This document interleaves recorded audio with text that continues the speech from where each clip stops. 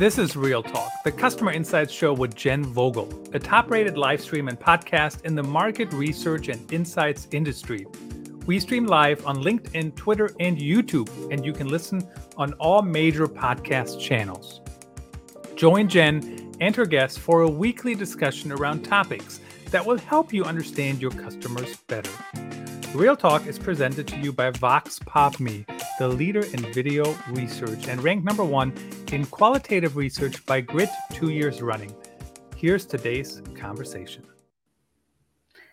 Hello, insights professionals, marketers, and everyone who wants to understand your customers better. I'm Jen Vogel. Welcome to the show. I just want to say a quick happy Thanksgiving to those of you coming back from break last week. Happy Hanukkah. We are officially at the start of the holiday season, so I hope everybody's taking good care of themselves this time of year.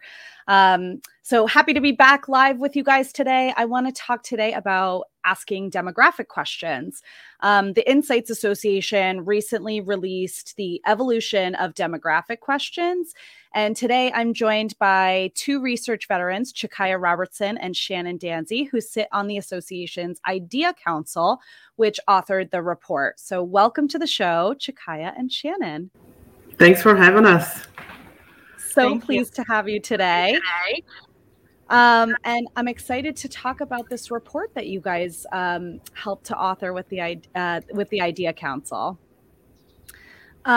And so maybe just to kick us off, can you each tell us a bit about yourself, your experience in the industry? Maybe Shannon, we'll start with you. Sure.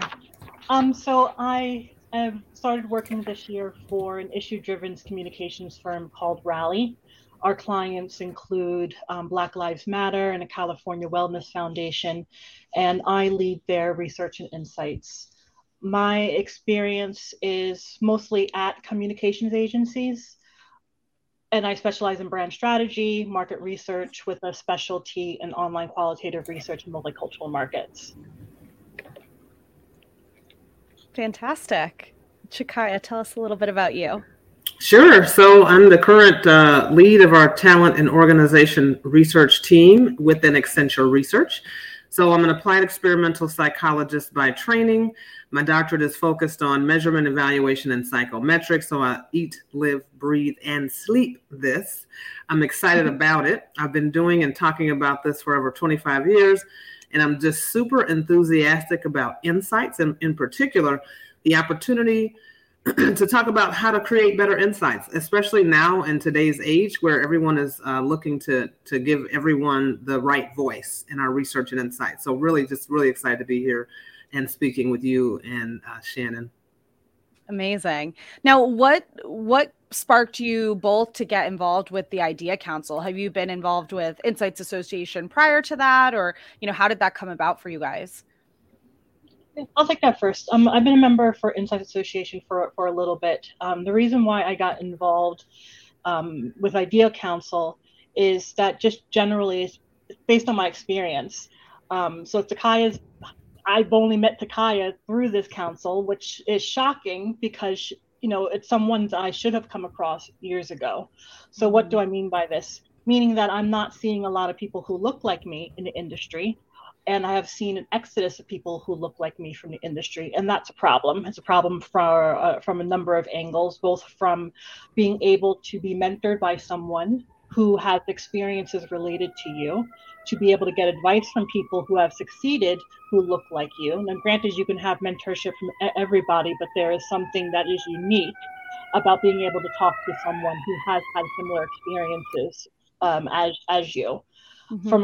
From a second place, similar to what Takaya was saying in her introduction, the lack of, maybe not necessarily caring, but sort of expertise, and I guess I will say caring in terms of making sure that our research is also inclusive, and our research can't be inclusive unless our industry is inclusive. So for those reasons and for several other reasons, but those 2 are the main reasons why I got involved. So I sit on the Idea Council at Insights Association, and I also founded the Inclusive Culture Committee at QRCA, which serves a similar mission, which is to take a look at our industry, do what we can to make our part of the industry more inclusive, more aware, more educated, and then help to bring in more people of diverse backgrounds, not just race, but gender identity, et cetera, so that the people that we research are reflected in the people who do the research. Amazing. That's so important. We've heard so many stories of, examples of where that comes into play. And I definitely something that our industry has some work to do in that area. Chikaya, what made you get involved with the Idea Council? Similar to what Shannon said, it's so funny because before 2020, I was hard pressed to find others that looked like me in research. And it had been that way as an IL specialization, industrial and organizational psychology specialization. I'd be the only one in the room. A lot of times I would be the only female in the room. Mm-hmm. And so with the pandemic, it's amazing what that did for my kind of social network. Mm-hmm. I've met 100 Shannons, right? I'm like, where have you been all my life? Where have you been all of my professional life? I just don't know. So we talk about it all the time. Had it not been for the Insights Association, we may not have met, and we may have all been in our separate corners trying to fight the good fight. For me, the Idea Council was a godsend, really, because it is a way to dig deep into our industry and speak to the folks that are doing this kind of work every single day, and be able to influence how we research in the future. And I think that opportunity doesn't come along every day. And I think an anti-racism task force popped up in every organization known to man. There's not enough of us to go around, right? So trying to do better by diversifying the industry is a passion of mine, but even more so because I'm a quant geek. I'll say that anytime I talk publicly, being able to serve up insights that reflects all people, right? And not just race. I don't think anybody wants to be pigeonholed as just a race researcher, because I'm certainly not that. I'm bigger than that. But it is important to have different viewpoints. And so the Insights Association allowed that opportunity. So before 2020, I think I was on a mission to really evangelize a little bit more about research. And I went to the CRC. Someone said, you got to go CRC. You gotta go talk there. And I was denied. I was like, denied? What? I've never denied. So I just laser focused in on Art, who is the marketing person who was responsible for the content. And I just wore him down. And I've been just involved with Insights Association ever since. And it's just been one of the best decisions I've ever made. That's fantastic. It's a true story, Art. Too. Poor Art. I believe it. I know he's totally... right. Here comes Chikaya again. You will not ignore me. I will get into your conference. I can totally see it. Yeah. Amazing. And so now within the Idea Council, what kind of sparked you guys to start with or to focus on demographic questions as something to put out into the industry? I'll start this one. Shannon has been leading the way. Thank you, Shannon. I play off of you, so I'd like you to go first, because then I can say, well, let me get some kind of better answer, because she's good. So for me, demographic, this is so big, like the whole show can be on this, but the demographic questions are so important, because the first thing that we want to do as researchers is say, let's do a Gen Pop. We're going to get 1,000 people, represented margin of error is plus or minus 3. And then that's it. But it's really not it. Because not only there's two things that I think we miss. Not only are insights meant to elevate the voice of the populations that we're serving, it's actually meant to also allow people from different backgrounds to, and as much as we can without bias, to interject and contextualize the insights, whether you have the right sample or not. But the sample questions are so important because there's really practical decisions that you have to make. It costs more, so some decide we're not going to go that deep, but we don't have the budget. Let's just do it quickly. But the more that we do that, the less justice we do in our insights. You cannot create a sustainable product development program of research, advertising program of research, if the demographic questions don't reflect true in heart and identity with who we're trying to influence. So it's kind of like trying to create better pies and you never talk to the pie maker. So for me, we have to decide, how do we ask the questions that will bucket people into meaningful groups or segments? Now, it's never right. And I say there is no one standardization. I think this effort is about where do we start and how do we give guidance until we collect the data that does help us to get to a point where, hey, okay, for this use case, you should ask these questions. For that use case, in every demographic question, I would say people will probably shudder. Shannon will probably shudder. Every demographic question is not required for every survey. At the end of the day, is what are your hypotheses? What do you need to test? And then to help counteract the whole, well, we can't afford to do it right, let's just do it quickly, right? Mm-hmm. What is the goal? And then you set forth the right demographic questions to get the right sample for that purpose. So I don't think there is a standard one size fit all, but I think the white paper starts to give resources mm-hmm. for those decisions that we have to make as researchers. Mm-hmm. Hopefully that makes sense. Yeah, I don't think any of us can have missed the fact that there's an evolution happening. So in terms of terminology, in terms of the way that people want to be identified, the way that people want to be called, you can't not see that happening, like in the blogs that we read, the newspapers, TV shows from our colleagues and employees. So take what Kaya said as the base, and then pile on top of that what's happening in our lives right now. You can't not afford to take a look at this. And I think because of those two reasons, the base and the evolution, excludes the sirens in the background, it's critical that we take a look at this. And that's why the Idea Council decided it was important for us to not take a stand, but to put it out there in the industry, to get the industry to take notice and to begin to question and evaluate what they're doing within their own companies.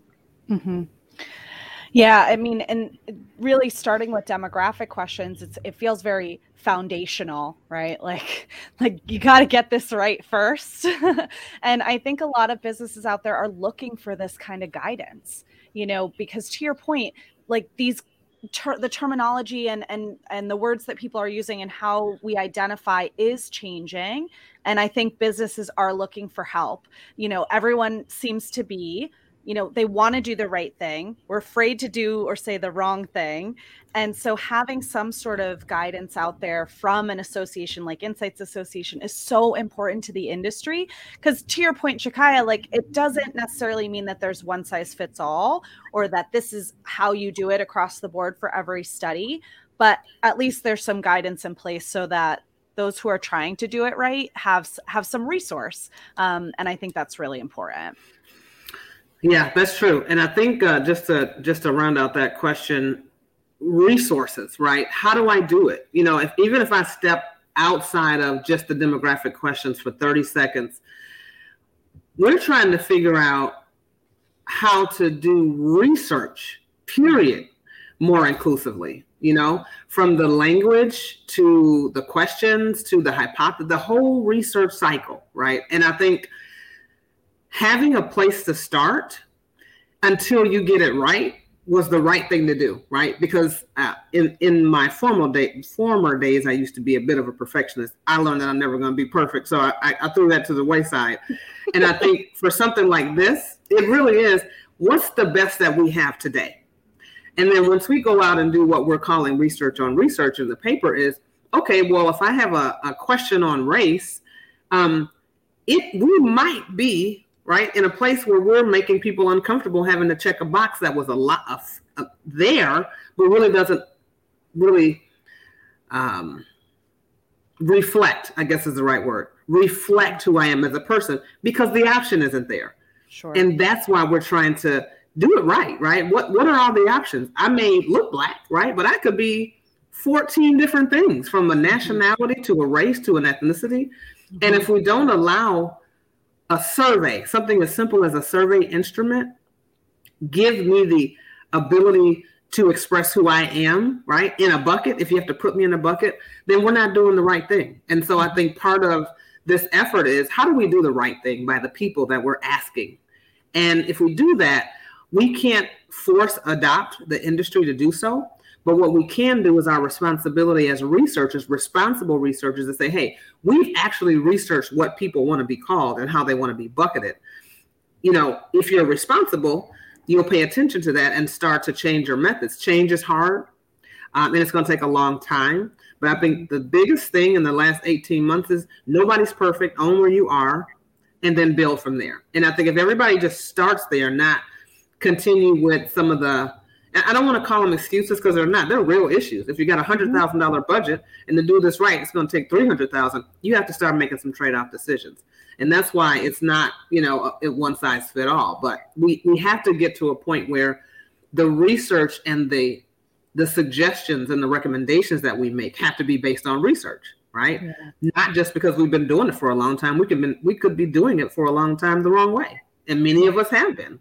Mm-hmm. So. Yeah, I mean, I think that's been true for a long time, that we've been, probably aware we were doing it the wrong way. And so we started putting in just an option for everything. Like, oh, we know this question isn't inclusive, so we'll make it inclusive by saying other, which just by its own nature says I'm other than. Yeah, right. I'm an other. And that's a problem. Like, how many of us realize that? But I know you have a really strong opinion on that, Shannon, so I'll let you kind of chime in. No, I'd love to hear your opinion. I mean, I have an opinion on that too. I'd love to hear what you think about that. Yes, I'll get to the other in a second, but I just wanted to add on a couple of things about the paper. So one, that the paper is not saying that this is the way. The way questions are being asked are still evolving too, and there's still lots of research that's being done. So I just want to put it out there. The paper is a summary of what are the best practices right now and some thoughts on what is the best way to apply them to the research that we do. And two, because Kakaya is the quant lady and I'm going to be the qual lady, these questions apply equally to screeners in our qualitative research as well. But to the question of other, who the hell wants to be called other? Mm-hmm. I mean, even from as a black person, we dealt with that years ago, and we're still dealing with being othered right now. Mm-hmm. I mean, that's part of what sort of sparked, unfortunately, this interest, where this interest should have been interested in decades ago. But nobody wants to be called other. It neutralizes you. It says that you are not as valuable as other people.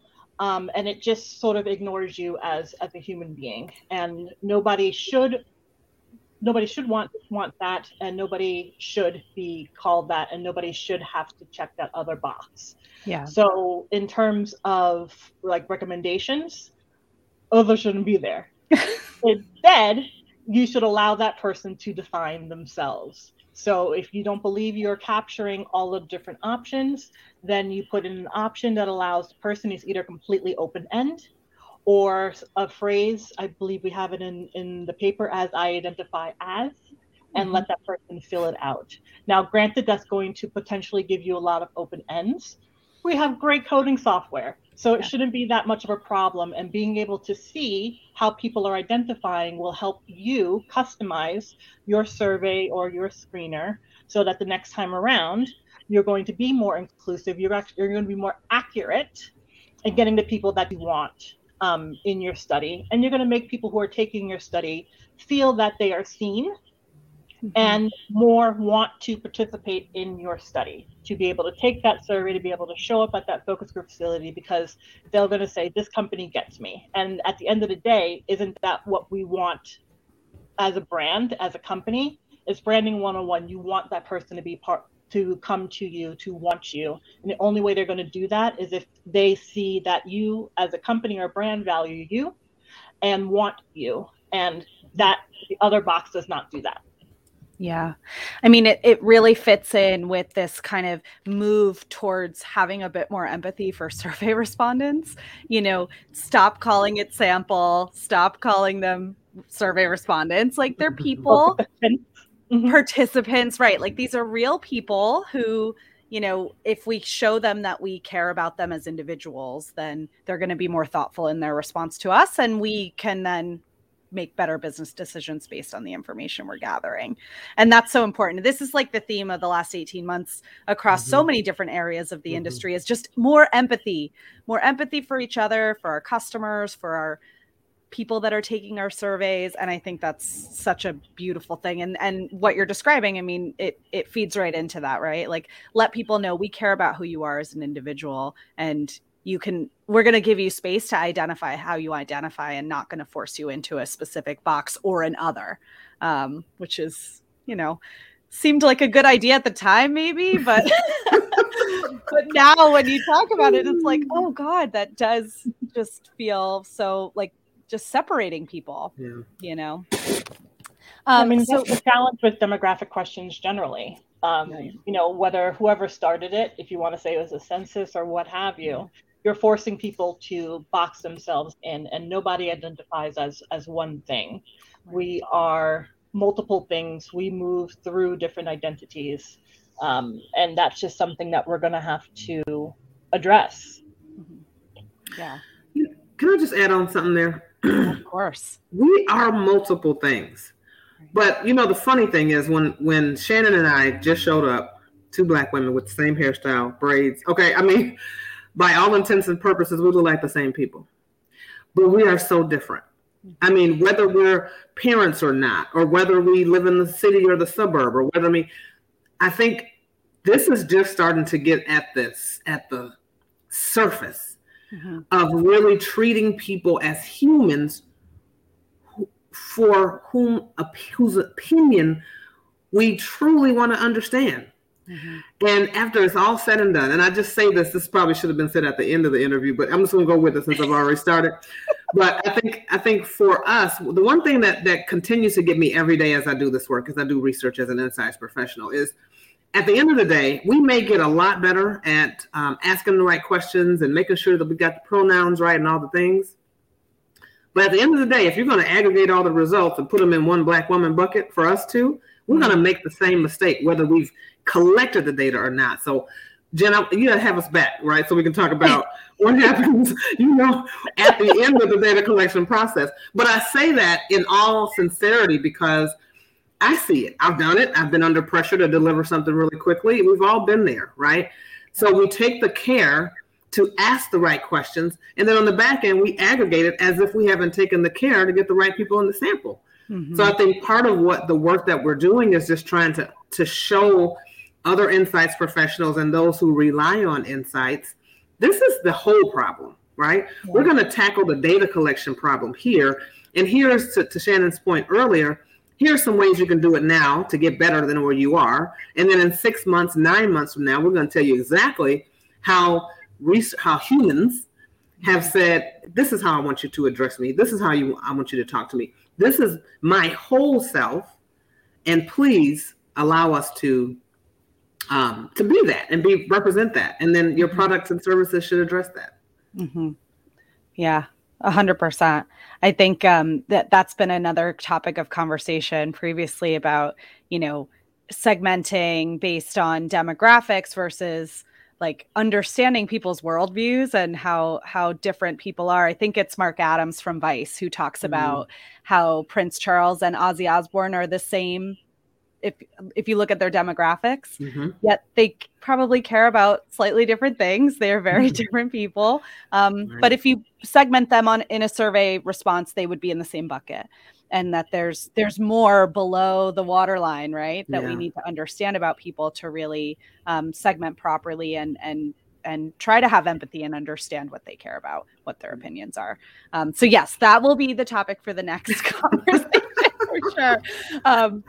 I wish we could get into it today. I knew this was going to be a long episode, you guys. There's so much good stuff. There's so much to say. I know. So much. And so, at the risk of we don't have to read the report to everybody who's listening, but I'd love to dive into some of the specifics of what to consider when it comes to asking demographic questions. And maybe we can bucket them a bit and start with sex, gender, sexual orientation, like what recommendations you guys have in that area.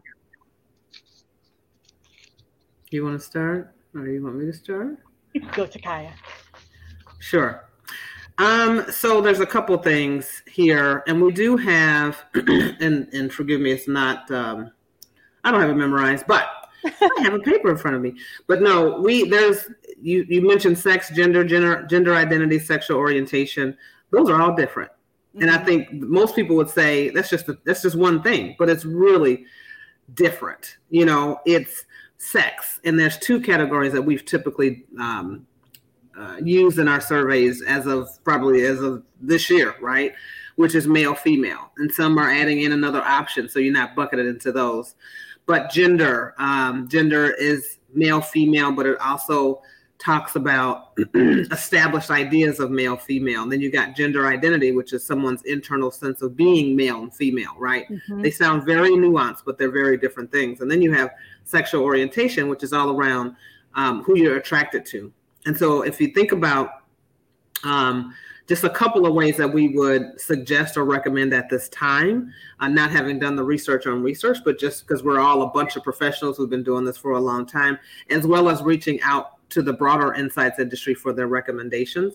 So you've got a male-female question, and the question really is, what sex were you assigned at birth? So this is about on your birth certificate, and it is a male-female question. But I don't think we recommend you do that alone. We recommend that you do that ask that question in addition to something that allows someone to self-describe themselves. And in this question, we have male, female, transgender, and none of these. And to Shannon's point earlier, it isn't another. If it's none of those, then there is an open-ended question. What is your current gender identity? And that does allow for almost every opportunity for someone to identify with who they are from a sex, gender orientation or sexual orientation. So those are the questions that we have right now, but we are also testing many other variations of that. And I don't think we're going to get into too much, but we are testing a lot of different variations of that. For example, one of the questions, for example, is how do you identify? And it's male, female, and then identify on my own terms. And then we do ask someone to specify, which is not the pre-listed options that we have. And then there's also another question, which is prefer not to answer. And I think to give a human the opportunity not to feel that everything that they say or every question that they respond to is done in light of how they answer the question, we do offer that option as well. And so there's other, a lot of different examples like that we are suggesting that goes into the test, but also some things that you can do right now. Mm-hmm. Right, and we also recommend that the answers are rotated. So that allows for a little bit of fairness versus listing in an ABC order. And that's something that we're testing. The other thing too is, while what Takaya was first listing out, those three sets of questions, the male, female, the how do you describe yourself with the transgender and none of these, and then if they say none of these, what is your current gender identity, is just take a pause and think about who your population is. Because as Takaya indicated, there are other ways to ask the question. And if the population that you are studying, the population that your client, your brand is targeting, talks about themselves in a certain way, then bring that into the questions that you ask. So it might be that you might have to have an option that's talking about gender fluidity or talking about being non-binary. So I think there's two things. There's one, there's sort of like the base recommendation, but then there's also making sure that you're customizing that by listening to who your base is. And let me just add, Jen is going to kill me and never going to have me back again. But what Shannon just said, though, is so important, right? If you're doing a study, right, where a deeper dive on the various categories across any of the ways that we can ask gender identity or gender at birth and things like that, if you are doing a study where the nuances within those groups are critical, then guess what? You don't use any of the recommendations that I gave earlier, because that's just not going to give you the level of detail that you need from a segmentation standpoint. And believe it or not, the groups that fall into any of these response options are not a monolith. They're different, right? They may have, and what we don't know, which is why we're doing the research, they may have different attitudes, needs, beliefs, value judgments that play a big role in business decisions. So there's other questions, just so you know, we're trying to give you a little bit of a teaser while not draining the whole thing. But there are questions that we're looking at that includes up to, 9 different response options for that question. Pronouns. I mean, the fact that we're doing research on identity in this way, I've never seen it. I've been doing this a long time. And I think the results of what we're doing here will set the path to new norms and new baseline assumptions and new eye-opening, I never thought about that, right? Because we've never really asked the question. So I can't stress enough Shannon's point, which is, even though we have recommendations, there's still a decision path that you have to take. And depending on what your hypotheses are, the guide hopefully will help you in, okay, well, which one of these questions really makes sense for me? And we also have when the application of a particular question is important, and how those things are going to play out in research. I think all of that are just more inputs to the decision that you have to make. Yeah. The last couple of recommendations that we have in the paper is these questions don't always have to go up front. In some cases, it can be a turnoff. In some cases, or in many cases, actually, it's better to have such a question at the end. So get the information that you want, and then ask these questions at the end to allow people to sort of get into the mode of screener or the questionnaire. And just also, well, when we talk about, allowing them to fill in the blanks and allowing people to identify as they wish. Another thing to consider is allow people to skip the question. Perhaps they're in a space where they don't feel either comfortable or don't want to answer that question at the moment. It can be important at times to allow people to be able to skip such questions as well. And that's an interesting nuance too, of skipping a question as opposed to saying, prefer not to answer. Like, those are two very different actions. And it does kind of give people a bit of freedom to say, no, I'm not saying I don't want to answer the question. I'm just going to not answer the question, right? Instead of answering it by telling you I'm not answering it, right? Yeah. And you know what? Here's the thing. You have some people that will say, well, Shannon, we've got to get a 60-40 mix, right? Split for male, female. How are we going to put the question at the end, right? We are challenging everything that we know about research. And maybe there's a decision where, if you have to use it as a screener, you put it up front. Maybe it's one version of those questions that give you the least angst. And if you need the deep dive, maybe that does go back. But she's absolutely right? A lot of the demographic questions used to go in the back of the survey because you don't want to give people the idea that you're targeting them and that you're looking at their responses and you're going to think about them a different way. I don't care how much we anonymize research. People always think Big Brother is looking, right? And so I think that's another test, right? You have to, at some level, provide some of these questions as screeners. But how much do you need at the screener level, and how much do you need at I need to understand the implications of different groups level? And I think part of that has to go into the decision making as well, whether they're up front, in the back. Different versions are up front, different versions are in the back. It's a lot. I mean, we've got plenty of job security, Shannon, because there is no easy answer for any of these. But having someone that understands the nuances, and I think this paper, supported by so many people in the industry, is just you got to read it, right? It's a must read. Yeah, it's fantastic. And I think the fact that you're actually doing research on how, what language to use, how people want to participate, I think everybody would love to be able to do that research, and not everyone can. So to have the Insights Association doing that research and then sharing it out with the community, I think is so important. I'd love to jump into the next little section. Can we talk about some of the recommendations around race and ethnicity? Sure.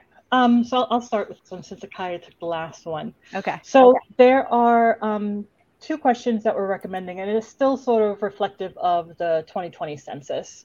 So the first one is starting by asking, are you of Hispanic, Latino, or Spanish origin?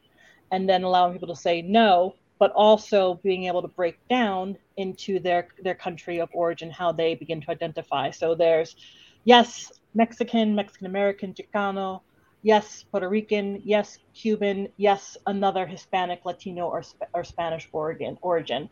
So similar to gender identity and sexual orientation, there's lots of nuances. You can be in Spain, you can be from Spain, descendant from someone who's from Spain, or descendant from someone who's in Latin America, excuse me. So being able to reflect that and get that detail, because again, to what Takai was saying towards the beginning of our session, Takai and I are both brown-skinned, but we are not from the same places. And one of us might be Afro-Latina, and the other one might identify as African-American. So we want to be able to allow people to reflect the nuances. Again, though that's a little bit more detail in our surveys and screeners, is going to help you on the back end be able to segment better. So that's the first question, similar to the census. The second question is asking about race. What might be different here from people is that usually there's standard like 5 or 6 responses, white, Black, African-American, Asian. What we're recommending here, again, similar to what I was saying about Hispanic, Latino, and Spanish origin, is to break it down more. If there's anything that anyone has learned in the last 18 months, welcome. The world is super diverse, and full of colors and full of backgrounds. So I'm not going to read the whole list. We have about 15 recommended responses that's also present in the census. Everything from white down to Asian Indian, to Samoan, to other Asian, other Pacific Islander. We're allowing people to select and tell us who they actually are from a place of origin and ethnicity. Amazing. And I guess one question I have for you on that, when we're thinking about the options that you're giving to people, and I love that we're moving to a place of broadening, so you don't have to put yourself in a box that you don't feel is right for you. Are there any differences when thinking about research in other regions? Like, is there a difference between what options you present in a European survey versus in the US, or, what should we be thinking about when we're doing global studies and things like that? Oh my goodness. Wait, episode 2, episode 3. That's episode 8. Okay. So here's the thing. Yes. Right. I work for a global company. Accenture is a global company. And so this is what we grapple with all the time. And I've been Black all my life, right? So I'm 49 years old, been Black all my life. And it didn't dawn on me, right, until I did some research where we had South Africa in scope, the UK in scope, and the US in scope. And it's amazing how, if you're in a predominantly Black country, that identifying as Black is like, what do you mean? What am I? You know what I mean? That's kind of like, that didn't even dawn on me until 2 years ago. I'm thinking to myself, how do you call yourself a researcher with 25 years and that never dawned on you? But I love the fact that you brought it up, because you do have global considerations. You have global considerations regarding in which countries you can even ask the race question, which poses a significant challenge for research when you're trying to factor in all the various ways in which people identify with themselves. There is a different list for Black outside of America than there is for Black in the UK and Black in the South America. Who knew? I'm the first to admit, I don't know everything, right? I got a PhD, which means you like to learn. So I learn all the time, right? It's like a perennial learning degree. So yes, is the short answer. Episode 8, we'll get into that. Right. Okay, we'll put that on pause. Just as you're talking, my mind is like spinning because I like exactly what you said. Like you're not going to ask someone in South Africa or like provide African American as an option, right? Like because that's you just don't do it. I'm just guessing that's not a thing in, right. in Africa. But yeah, you're right. Okay, so episode 8. Sorry, I almost derailed us. It's a good question though. It's so relevant. You know, Yeah. Jen, as most of us are doing research really with the global remit, it's so relevant. And I'm saying, as a researcher, which we all are, you don't even realize these things until you're in the thick of it, in the throes of, oh, well, they don't even, African American isn't a thing. Right? Outside of America. And it's just my way of life here being an American, you know, because we're Eurocentric too. Yeah. But, well, and I think that goes back to your point from earlier. I think, Shannon, you mentioned this of the importance of the industry being representative of the people that we're trying to research. Because, you know, if we don't have people from all over the world, from all different backgrounds, making these decisions and talking about this stuff, then we are going to miss things. And I think that's true of any business. Any business trying to serve any community needs to be representative of that community in order to serve them properly. And this is a great example of that. So one of the things that we will be doing down the line is taking a look at how to ask these questions from a global perspective. So we just made a decision to start with the US market, and later on we will go to other regions. Yeah, that makes a lot of sense. You can't do everything all at once, unfortunately. But there's one thing I just want to call out, and I don't even know if this is something that's in any of the research, at least not the research I've read. But I like the way the questions that we're recommending are asked without the backslashes. So the way they're listed out is Black or African American. And there's a difference when you're looking at Black or African American versus Black / African American. Black / African American, say that 10 times fast, sort of implies that Black is the same thing as African American, and it's not. African American are people who were born here in the US and choose to be identified as African American. Just like there's a movement with pronouns and gender identity, there's a movement even within the Black and African American community as to what we should be called. There are some African Americans who do not want to be called African Americans, and they want to be called Black. There are people who have immigrated from Africa, and to what Takaya was saying earlier, they're like, what the heck is Black? So I think that even if you don't adopt the questions in full, do reconsider your backslashes, because your backslashes say something versus the Black or. I love that. And that's such an easy tip that anyone can implement today. You can make that change right now. It doesn't cost you anything. It doesn't require any resources and can make a big impact. So the next section I want to talk a little bit about is disability. And how do we ask these questions in an inclusive way in our surveys? So I'll just start just real quick. We don't really cover disability in this paper, but there are so many types of disability, from neural disability to a physical disability there's many different. I think there's 8 or so that we're using in an upcoming survey that we're doing, and it is, are you in a place in your research where you have to understand the nuances within the disability category? Or are you trying to reflect and understand the differences in, how someone with a disability would react or respond compared to someone in any other group? The same considerations that we talked about for race has to be made for disability, because if I'm trying to build a building, right, cognitive disability is going to be less of a factor than my physical disability. So it goes back to the hypothesis and the goals and objectives of the research. If I need to build a building and I need to understand what my physical needs are as a person who has a physical disability, that's a very different screen, right?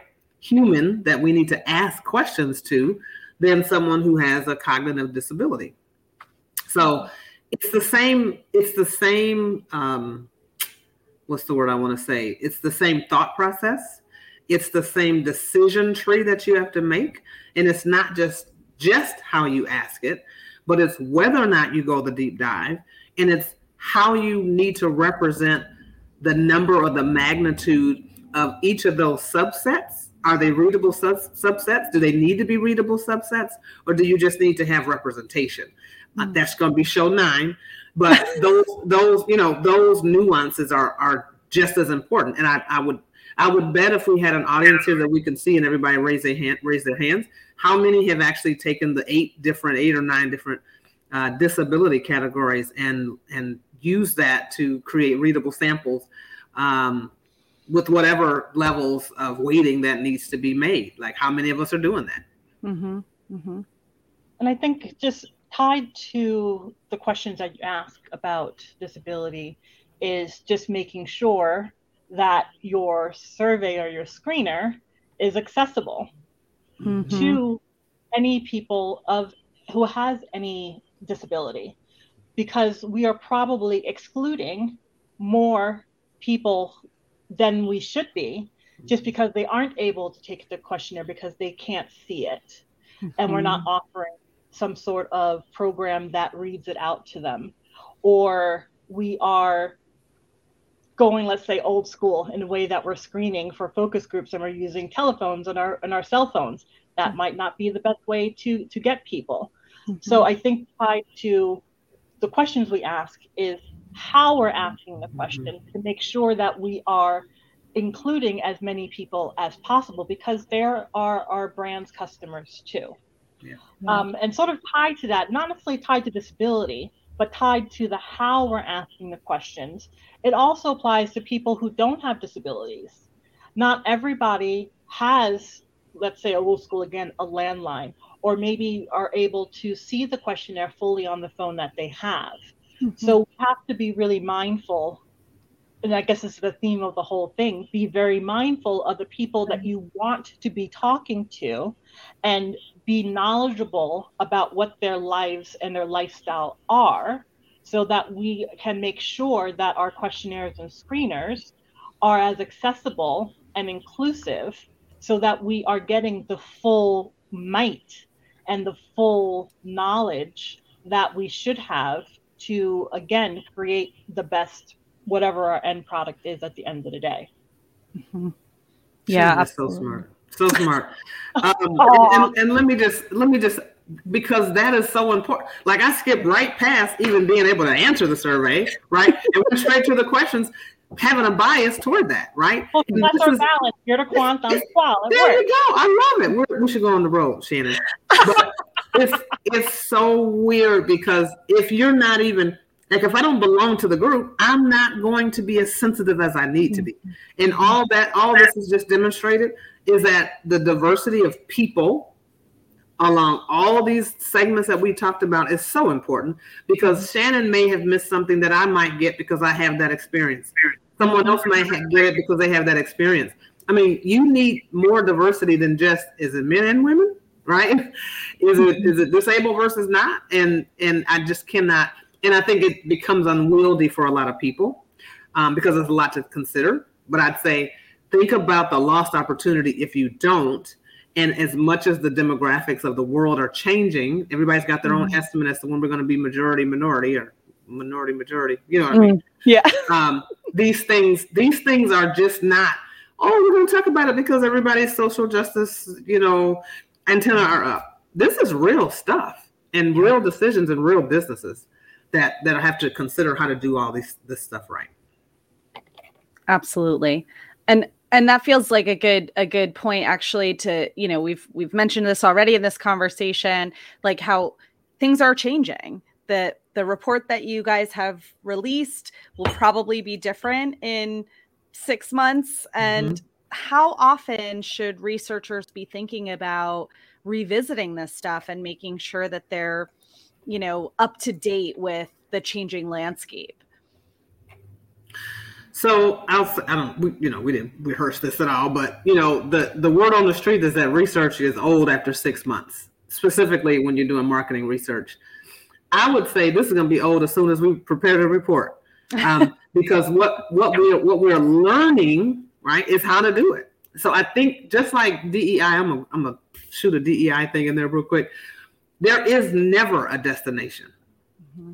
There is always learning. There is always something to consider, because we'll have a whole set of recommendations, and then we've ticked somebody off with what we've chosen. And so we'll have to reconsider because, I wasn't in that category. I wasn't sensitive to it. It's not my lived experience. I would say there has to be an ongoing, continuous process improvement around how to ask questions. And we have to even be comfortable challenging what we all see as the authority on some of these questions. And I don't want the people to come after me, so I'm not going to say the name, but, we all follow guidance, and hopefully we follow guidance that is re-upping the thinking on a more frequent basis. Mm-hmm. So I fully agree with that. And so some people who are listening might ask, well, how am I going to do that? So it's just a matter of just staying up on trends.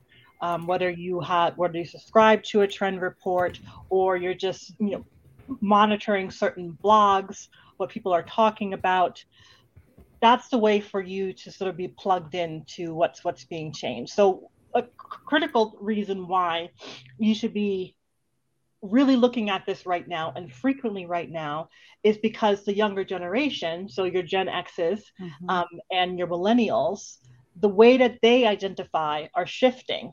So if we think about, we talked about this very quickly at the beginning. Yeah. No one identifies as one thing. As a person, you identify in many ways, whether it's your ethnicity, whether it's your country of origin, whether it's what you like, whether it's your gender identity, et cetera, et cetera. What's happening right now with the younger generation is the way that they're identifying is shifting very quickly. They might say today, identify as I'm African American, and I identify, or my pronouns are they and she. Mm-hmm. They might shift that based on some evolution within their personal selves, or that they've learned something new about themselves. So 6 months from now, they might identify differently, and that is natural for them. And that has consequences for the way we ask our questions. So even our survey and screener instruments can't be static anymore because this younger generation is not static.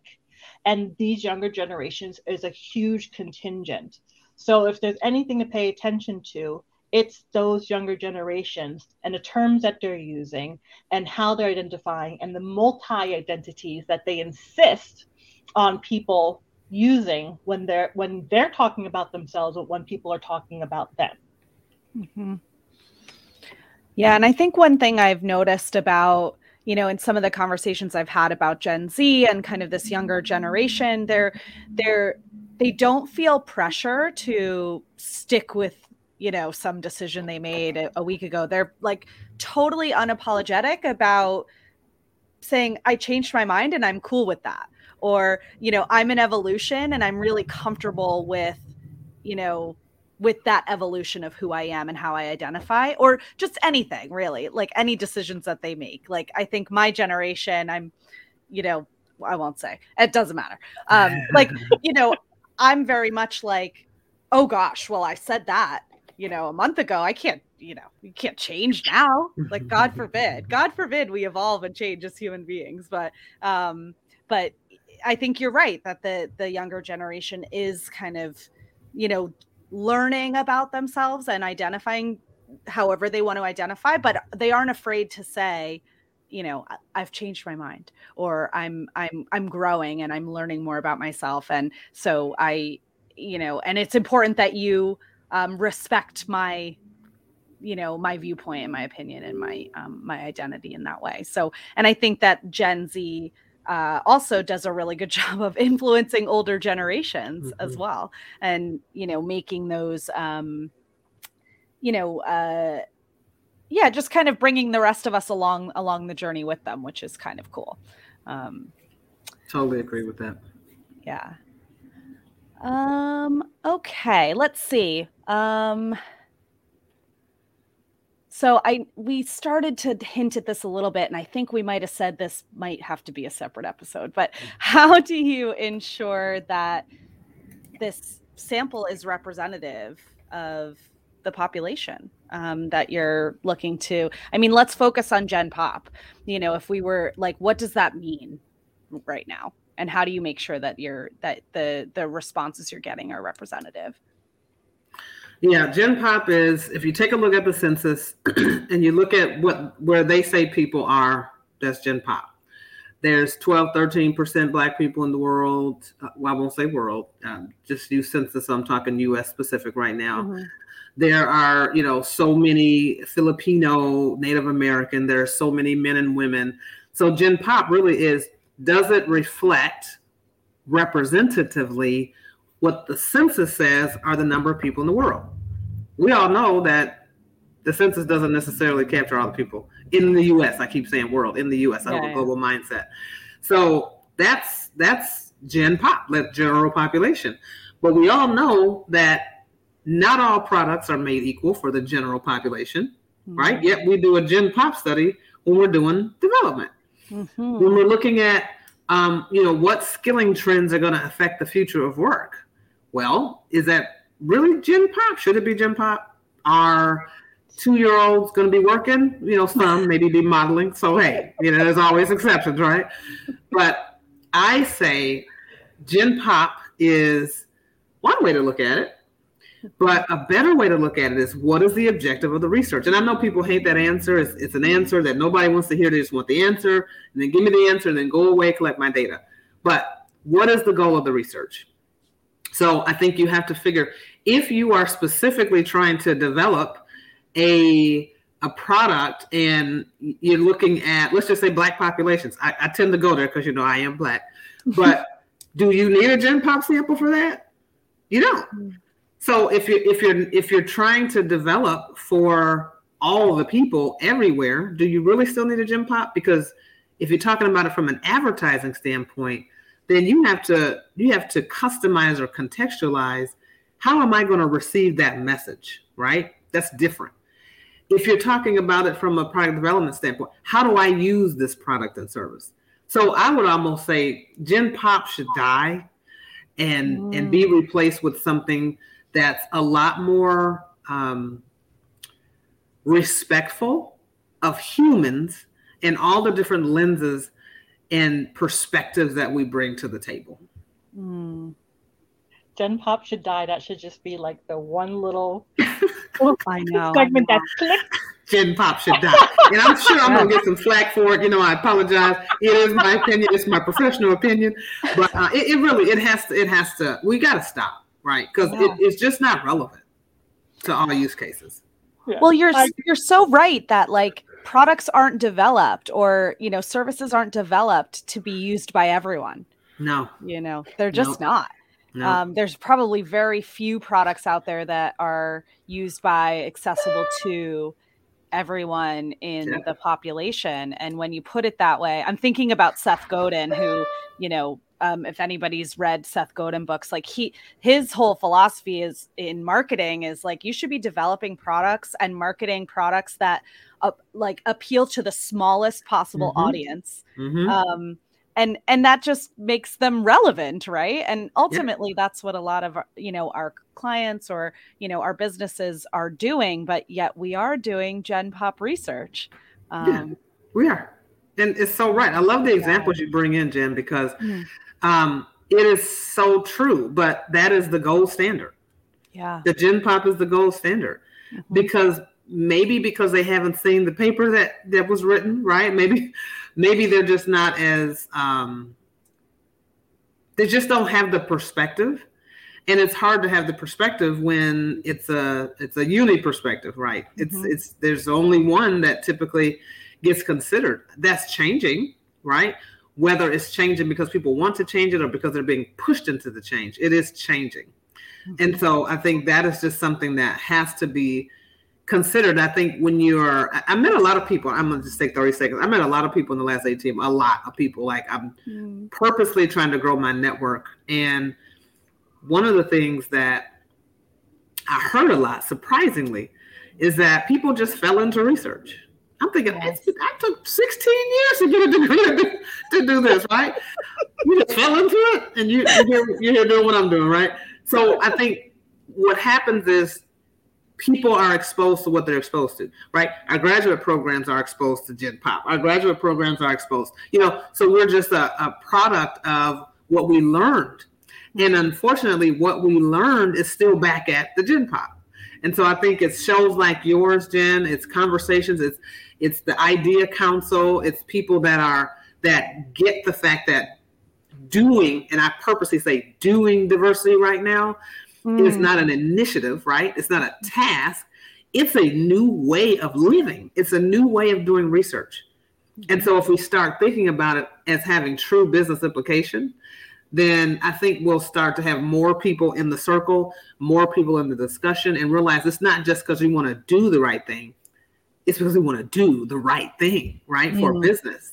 Mm-hmm. Yeah. Amazing. You mentioned a couple times you've met a lot of people over the pandemic. Virtual has kind of allowed us to connect across the, without geographic barriers, which has been fun. Can we do a bit of a shout out to the rest of the people that are on the Idea Council? Who else do we have? I know Bianca, right? She's on the Idea Council. Bianca Pryor is, God, you should have given us the heads up. Sorry. We have a document that has everyone, but I don't have it in front of me. Well, if you guys can send me a list of the people, I want to shout everybody out on LinkedIn or wherever for all this work. Absolutely. Because it's really incredible, and I'm so excited that you guys are leading this and providing a really important resource to the industry. And before we wrap up, I'd love to hear what's next. What's next for thinking about demographic questions or for the Idea Council as a whole? Yeah, so one thing we have in the back of the paper when everybody sees it, there also I've just got to shout out Logical Research, who wrote the paper on behalf of us. It would not be right without mentioning them. They did a lot of the heavy lifting here. I think the thoughts of the team and the council and Melanie Courtwright, her vision and what she wanted to pull out of the council. She's the taskmaster. I love it though, because she's like, okay, what are we going to get done today? What are we going to get done? And so we also have other things. And I'll let you, because I don't have them all listed out, Shannon, but we have kind of like a Dear Abby. We've kind of started with trying to promote the conversation about Idea. We have scholarships that we're trying to promote to get more people in the industry. We really do have quite a few initiatives that we are tackling. This Research on Research is one, doing a survey to understand representation in the insights industry. But yeah, if we can send your readers to a couple of different things that we have, including this paper, a toolkit that we've developed also has a lot of the things that we're doing moving forward. Yeah, and people can access some of these things, particularly the paper that we're talking about at insightsassociation.org/idea-council. And you can learn more about our group and then download both the paper as well as the toolkit that includes a lot of resources that people can go to help them define their questions, to learn about different markets, as well as to learn about how to increase the diversity and inclusiveness at your own organization. Amazing. And we'll link out to all of that stuff to you guys in the show notes and in the comments of the videos. I cannot thank you enough for joining me today. This has been a fantastic conversation. It is definitely one of many. We might have to do like a quarterly Idea Council update from you guys or something like that. But thank you so much for joining today. This has been fantastic. Thanks for having us. Thank you so much. And Jen, if you want, I can actually go through the names of the people on the Idea Council. Yes, let's shout them out. I feel so bad about it. I'm so glad you can do that, Shannon. Yes. I was looking for it myself. We know everybody, but when you ask someone on the spur of the moment, we're going to leave somebody out. I'm so sorry. Right. I didn't do it. So there's Carlos Garcia, Damian Jones. There is Sherry Dansby, Dawn Christian, Dinah Bowen, Heather McGaw, Lila Rayner, as we mentioned, Logical Research, who is the leading force for the paper that we've been talking about. There is Takaya, there is myself, there's Bianca Pryor, Jackie Chan, there is Carrie Campbell, Scott Baker, Alfred Ishik, and April Jeffries. Amazing. And then, of course, our fearless leader of the Insights Association, Melanie Courtwright. Yes, yes. Well, thank you all. This has, again, been amazing. Thanks for pulling out that list. You definitely have to send it to me. And yeah, I really appreciate this conversation. Thank you both. Thank you. It's been a pleasure and fun. Thank you. Absolutely. Thanks, everybody, for listening, for joining us today. We'll be back, I think, later this week, actually. We've got a double week of episodes, so we will see you then. Bye.